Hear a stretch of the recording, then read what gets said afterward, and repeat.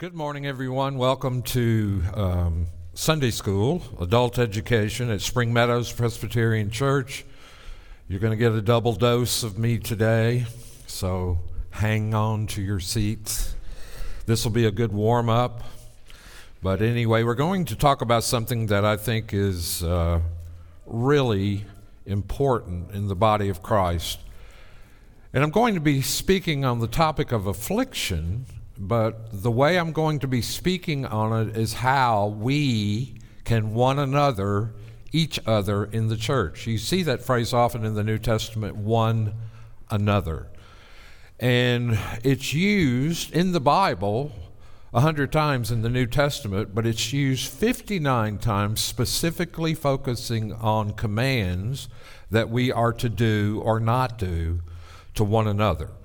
And so when we talk about the topic of affliction, Ed Welch, who is a counseling person connected to Christian Counseling Education Foundation, CCEF, says the following: human life entails misery and woe, broken relationships, agonizing illnesses, the prospect of one's own death, depression, injustice, and atrocity, quiet yet paralyzing fear, memories of sexual victimization, the death of a child or a loved one, and many other painful problems leave none of us unscathed.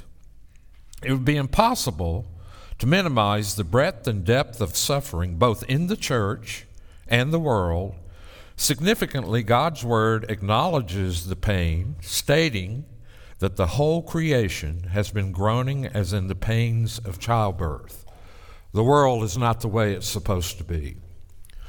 Cornelius Plantinga wrote a book entitled "The World is Not the Way It's Supposed to Be," and it's about the nature of the fall and the fallout of the fall and how the whole creation itself is groaning under a curse. If you go to Romans 8 and read the rest of that passage, you will see that not only creation itself, but we ourselves groan under the curse, as it were, of creation. And so as we think about this topic, I think it would be good that we pray. So let's pray. Father, we know this topic is something that touches every one of us.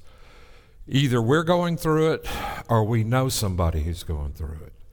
And we want to be better equipped to know how to minister comfort and grace and hope to each other. That is a calling, not just for the pastor or the elders or the deacons, but for every one of us. Commands are given.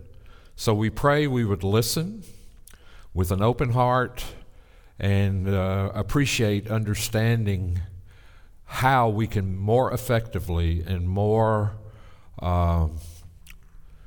obediently minister the grace of God to one another. And we pray in Christ's name, amen. Now, when affliction comes, there are generally three reactions that people can have. And the first one would be falling apart.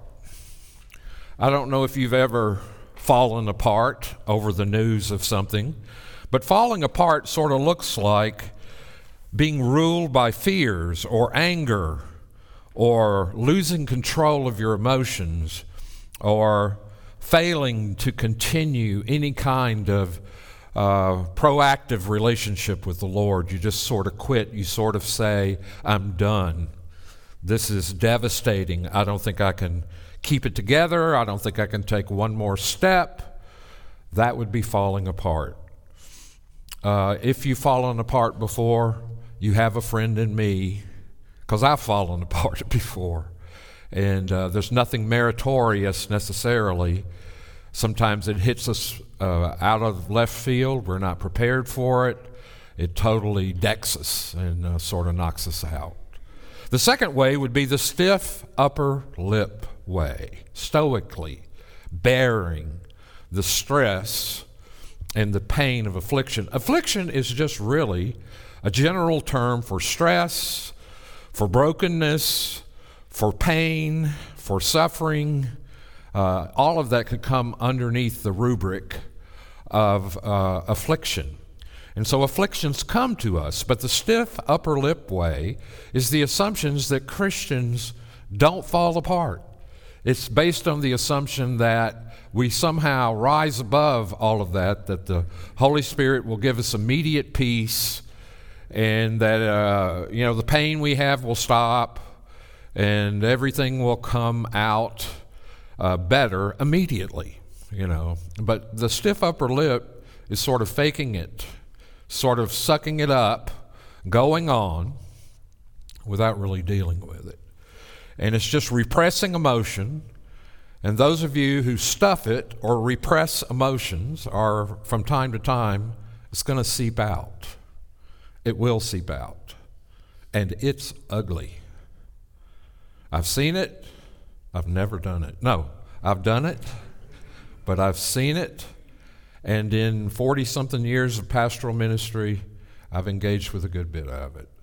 By the way, I had a older brother.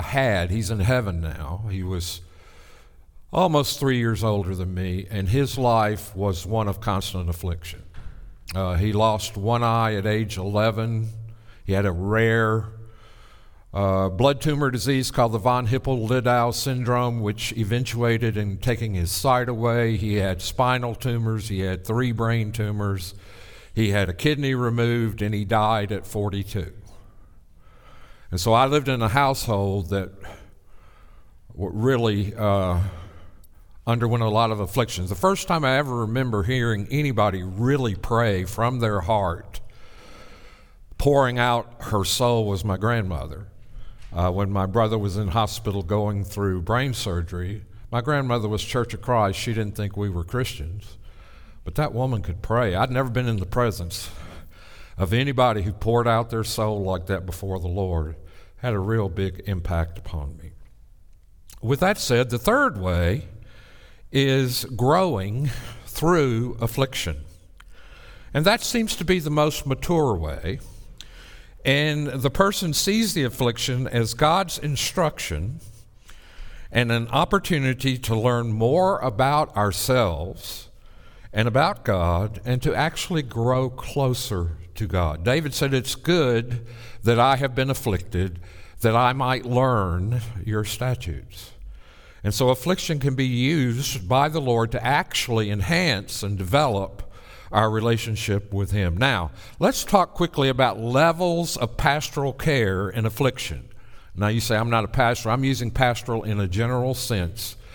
By the way, one of the things that I often do when I'm talking to people about affliction is in 2 Corinthians chapter 1, Paul calls the Father of all mercies, the God of all comfort, who comforts us in all of our afflictions so that we can be comfortable. No. He comforts us in all of our afflictions so that we can comfort others with the comfort we have experienced from God. And so your afflictions are not wasted on you. They actually equip you to be a counselor. Sometimes the best person to talk to when you're going through a particular affliction is not necessarily me or one of the elders or one of the deacons or one of the leaders in the church. Find someone who has been through what you're going through and listen and talk and ask questions and engage. And that can be extremely helpful because that person has experienced it and has dealt with it in a powerful way. So the first thing I would say is, if you're attempting to reach out to someone who has experienced affliction, be present, be warm, be comforting, and talk about how one can look outside of oneself for strength. Build a relationship if there's not one already there. Do not preach to the person. Do not give straight content in a lecture form. Now, that's one thing that a young pastor often doesn't understand that you need to do. Sometimes you just need to sit with the person and cry with the person. Be silent with the person. We've all heard stories of people say, I had pastor come visit me and he read scripture to me and he talked about all the principles of suffering. That should be done before all that happens, not in the middle of it happening. And the person said, I wished he would go away. He said, another person came to visit me and they just sat and held my hand and cried with me. There's something powerful about that. Something very moving about that. I'm not saying that you don't ever broach that subject. That will come. But try to provide a good passage to look at. I'm not going to take time to look at these passages because there are hundreds. But Isaiah 49, 14 through 16 talks about, God says, can I forget my suckling child? There's a real emphasis upon compassion here. The second would deal not so much with feelings as it would behavior. Exhort and urge the person to stay in a responsible walk with the Lord. Encourage them to continue the means of grace, because what do you naturally do when affliction comes? You stop what? You stop praying. You stop reading. And I hear people say it doesn't do any good. Stop reading the Bible. You stop attending church. Yeah, you're numb, and it hits you so hard, but they need to be encouraged to continue using the various means of grace, because that is where they will get strength from, to continue their devotions, to continue to serve others, to be somewhat active, to refuse bitterness, and to forgive where necessary. Now, this is how a root of bitterness springs up among us, is we fail to receive the grace of God, and in our pride and anger, we become very bitter about it. And bitter is like, which one of the Charlie Brown characters had the dirt smoke pop? Pigpen. You're literally a pigpen. You're oozing bitterness. Nobody wants to be around a bitter person. It's hard work to be with a bitter person, and it's devastating. And that is a temptation when we go through it. So we're encouraging the person to obey the Lord even though it's hard, even though you're numb, even though continue to use the means of grace that God has provided. And finally, we want to talk about showing the person some very important things. And this is relationally, this is not all at once. This is over time. But show the person that affliction brings out the worst in us.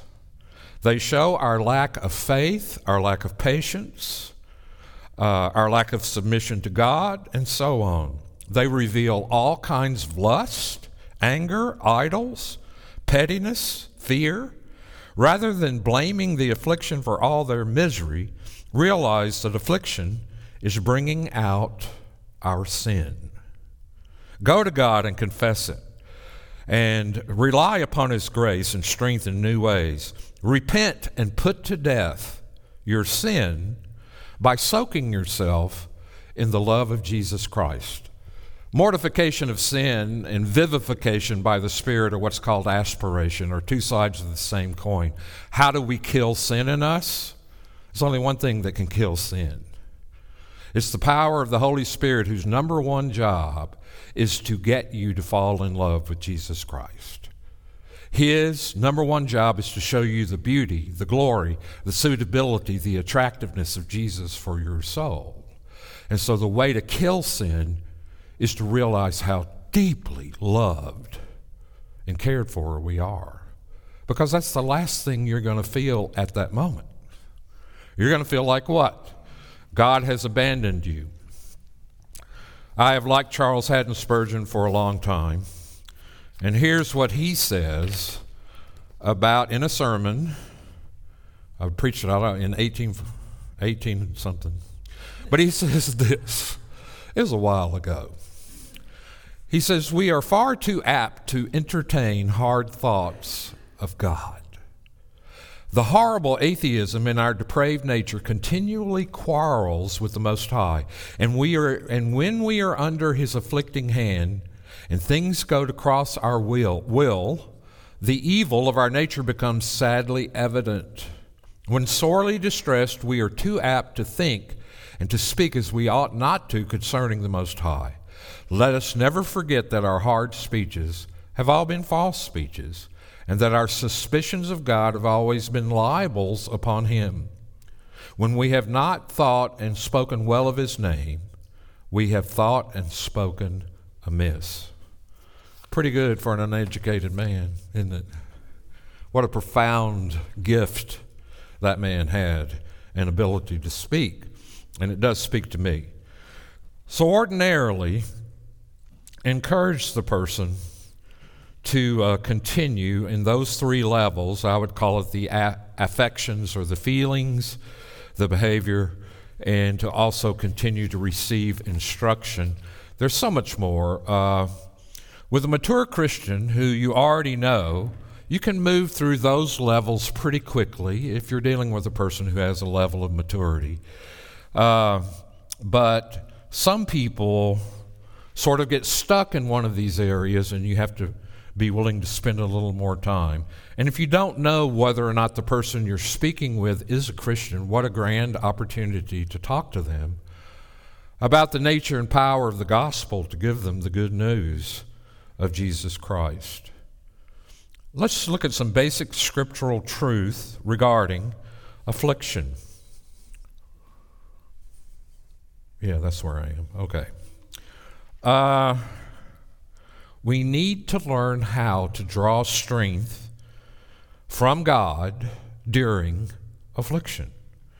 And the basic truth that Scripture gives me is, my favorite person regarding affliction in the Bible is Job.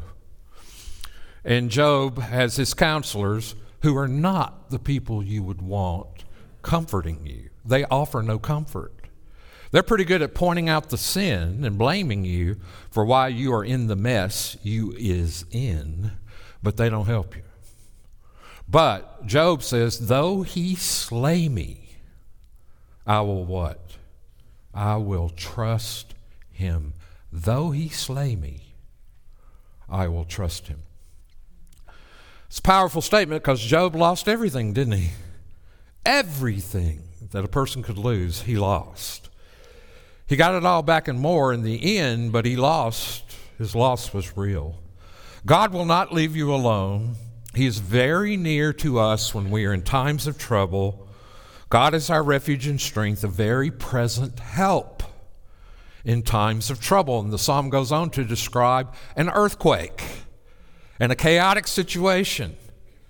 And he talks about the quiet rivers in Zion where God dwells with his people, that there is a preserving sense of the peace of God which passes understanding, communicated to the heart by the Holy Spirit of a person who's experiencing the uproar of affliction. God never leaves us alone. He has special love for sufferers.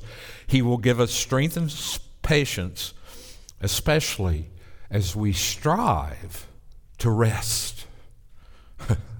That sounds like an oxymoron, doesn't it? We strive to enter his rest.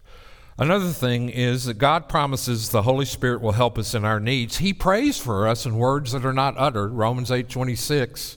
He knows our weakness and he prays for us. As a matter of fact, all three persons of the Godhead have that attitude toward us. Christ is at the right hand praying for us. The Father is hearing that prayer. The Holy Spirit inside of us is praying in words that can't be uttered. This is not some prayer language. This is something that transcends that. It is the Holy Spirit speaking on our behalf. And their prayers get answered. Okay? So you should be encouraged. Even if you feel alone, you feel isolated, you don't have any really good Christian fellowship at your job or at other places, you can be assured that the triune God is deeply engaged with you in your problem. In summary, the strength we need in suffering and affliction will come by doing our responsibilities in terms of, again, the means of grace. Read, pray, study, fellowship, serve, witness, obey. Do everything that you're physically able, trusting that the God of peace will be with you. In summary, the strength we need for suffering will come in the doing of what God has called us to do. Another thing we need to do is learn to grasp God's perspective on suffering. All the important things, salvation, adoption, guarantee of heaven, all of those are safe. That is small compared to what Jesus suffered for us. This is small compared to what glory we will have. The present sufferings of the present time, Paul says in Romans 8, are not even worthy to be compared with the glory that will be revealed in us. So if you're going through affliction and you're going through suffering and pain, and it's devastating, I'm not minimizing that at all, and I'm not minimizing how difficult it can be. You have to learn to get perspective. You have to look at how what His perspective on our lives is. I remember I read a quote, and I don't know who said it, and it was back when I was first a pastor in 1977. It's a long time ago, wasn't it? And I lived in this big manse alone. I wasn't married at the time. I had not yet caught my beloved bride. It was a couple of years after that. Everybody was parading their daughter, or all these people, hooking him up with the pastor, and none of them wanted to be with the pastor. Hardly anybody. Where I'm losing my train of thought. Oh, I read this quote, and it was this. Think of heaven this way. Think of eternity this way. Let's say a bird flies to any coast in the world, picks up a grain of sand, flies and drops it in the Grand Canyon once every 1,000 years. By the time the Grand Canyon is filled, eternity will just be beginning. I remember that hit me like a brick. Forever and ever and ever and ever and ever and ever. This life is a whisper. This life is a handbreath. That's where I get that from. This life is a mist. It's vapor. It's here for a while. It's gone. But eternity is forever. And so to adopt that perspective sometimes will help you cope. Balancing suffering against the duration of eternity can help us along the way. And we have to balance suffering severity against the glory that will be ours. Sometimes people tell us, it's not so bad, it could be worse, and that doesn't help. It's never helped me. We compare our suffering now to the joy and glory of heaven, and our suffering, Paul says in 2 Corinthians 4, is outweighed by the glory. When Stephen, in the process of being stoned in Acts chapter 7, caught a glimpse of heaven, he got so excited that he seemed to forget the small matter of his execution. 1 second of glory will outweigh 1,000 years of pain. To get suffering in perspective takes meditation upon God's Word. Understand how God works in our hearts. Suffering reveals our weaknesses, and it's an important opportunity to see one's sin more closely and experience God's grace more deeply. It's a time to draw closer to the Lord and to experience Him. He has hidden purposes in everything that happens. Romans 8:28. I preached a sermon on that years ago at the Seventh-day Adventist Church here in town when I was here the first time, and the title of the sermon was Believing What You Know, or When the Darkness Comes, Believing What You Know in the Light.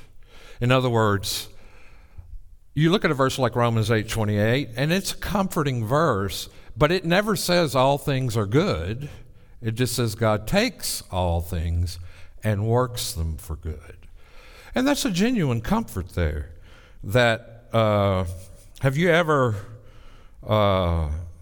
Imagined yourself at the foot of the cross and listening to people speak. How could God let this good man die? How could God bring any good out of the heinousness of the death on the cross of the Lord Jesus Christ? It was the most heinous, most evil, most despicable, most wrong event in the history of the world, and yet out of that, what does he bring? Everything. Everything we experience as good happened to our Savior there.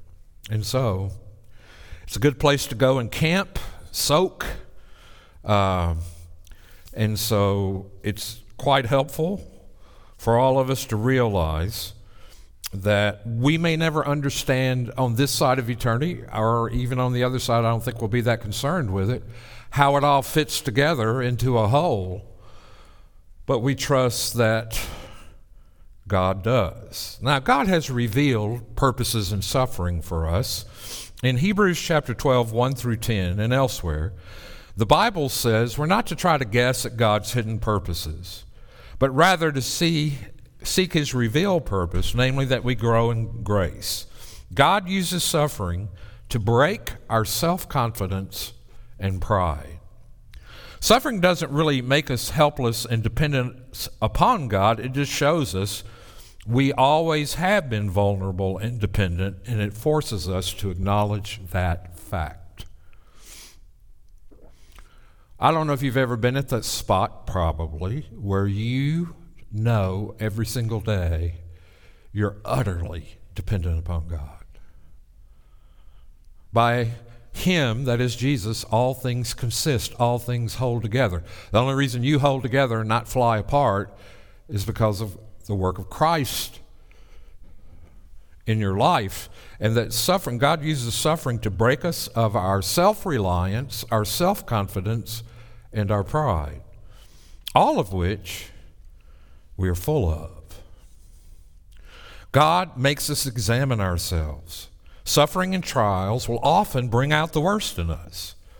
Our weak faith, our sharp tongue, our laziness, insensitivity to people, worry, bitter spirit, other weaknesses in character will become evident to us and to those around us. We'll be forced to see and work on these faults. Now, if I was to meet you at the back door this morning, I won't say this, but if I did, what would you say? What are you repenting of today? And the Pharisaical answer is nothing. And the Christian answer is lots of stuff. Have you got an hour or two? But you see, we're blind to our sin. And we have this automatic flesh reaction to any exposure of, it's not my fault. The Posies do not have a family crest, but if we did, the motto would be, it's not my fault.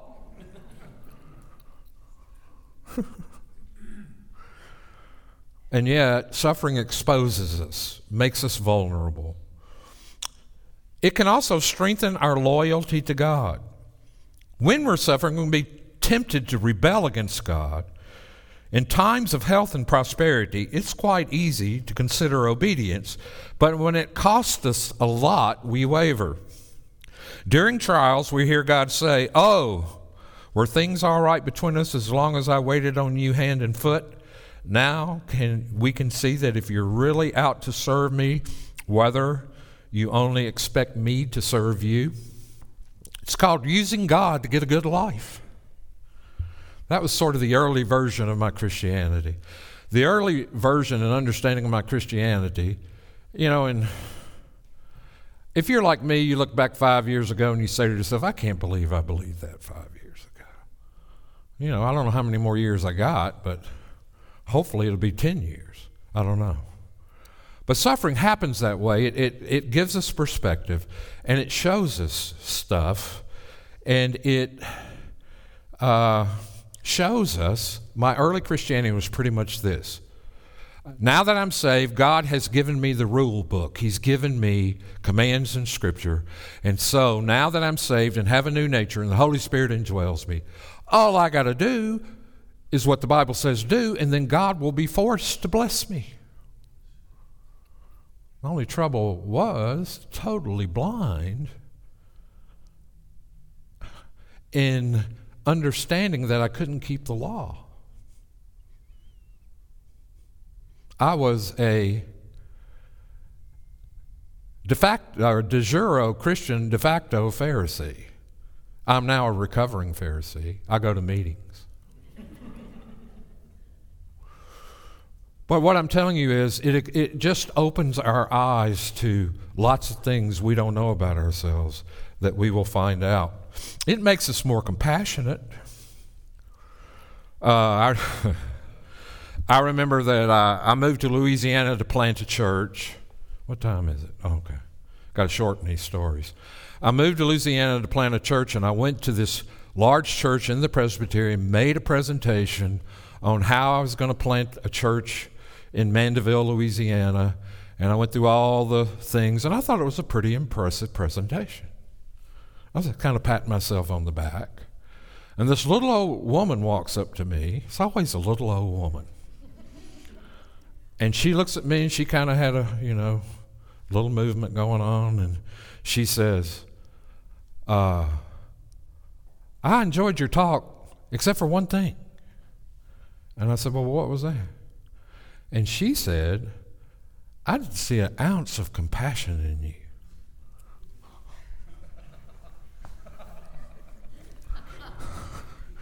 Pull the plug out. It was over. And I said, well, you're a Methodist. What are you doing in a Presbyterian church anyway? You're not even Reformed. You can't criticize me. It enables us to witness for him. The world is often impressed by Christians' uncomplaining endurance of suffering. They may not say it to you, but they look at you and they go, I don't know how they're getting through this. And you don't even know you're doing it, but you're glorifying God. It's just oozing out of you. And you're not aware, probably. You think, I'm really handling this very poorly, because you know what's churning in your heart. But often God will use it to draw unbelievers to himself, to at least figure out how do they get through this. And we have to learn to personalize and see the implications of God's sovereignty. It's easy to say, I love God's sovereignty when everything's going my way. But when his sovereignty crosses my will, that's a different story, isn't it? That's what makes an Arminian, I think. We don't like it. Much of a person's misery in any situation consists of his anger and surprise that suffering has happened to him. Surprise can be dealt with if a Christian sees where suffering comes from. You remember the man born blind in John chapter 9? Everybody was blaming his parents. It must have been something they did in the way he was conceived that caused this terrible thing. Luke 13 shows us natural disasters and sicknesses, where the tower in Siloam fell on 18 people and killed them. Jesus said, repent unless you likewise perish. That was his answer to that. Boy, that doesn't preach, does it? That causes people to get up and go. But we cannot usually make a one-to-one correspondence on why we're suffering. Sometimes we can. It's sin, and we did it. And there is a one-to-one relationship by it. The world is filled with disease, death, natural disasters because of sin in general. We need to remember that. The world is not the way it's supposed to be. It's not. Therefore, a Christian expects suffering, knowing that as part of sinful mankind, we're going to receive it. We are not, what is the word I'm looking for? Exempt from suffering. It will occur. Anger can be dealt with if a Christian recognizes God's rights over us. God creates us, he sustains us, he owns us, we owe him everything, he owes us nothing. One time my mother came to visit us. My mother was not a horrible person, but this is not a very pleasant thing. My mother and father came to visit us, and we were living in a the ghetto. I mean, it was bad. Everybody, we were living in a manager's apartment in a place called Spiegel Village, and that was the nicest thing about it, Spiegel. And everybody who had lived in this apartment had been robbed. Everybody. And we got it through some friends at church. We were sort of at the bottom. And my mother came and she took Pam aside in another room where I couldn't hear it, and she said, "You tell him you don't deserve to live here." Now, I was young and stupid. She told me that. And I said, "I'll tell you what you deserve. You deserve hell." 43 years later, the woman's still with me, sitting on the back row back there. She didn't take it too well. It's true, but you don't want to hear that when you're hurting. It is true that we deserve total abandonment and eternal punishment, looking at ourselves. And so sometimes that can soften some of our irritation, maybe. One of the things that happens to us in our suffering is dealing with things like anxiety and grief and loneliness. For example, in particular, we have to understand worry. You know what worry basically is? Worry is a divided mind. I mean, on the one hand, you know you're not in control, but on the other hand, you make yourself believe that, God, if you would just get off the throne for a second and let me have it, I can fix what's wrong. I don't know why you're not doing it. Just let me have it. That's kind of stupid, isn't it? Ever do that? I have. Worry is excessive concern, and it needs to be channeled into activity. What does Paul say about worry and anxiety in Philippians 4? What does he say?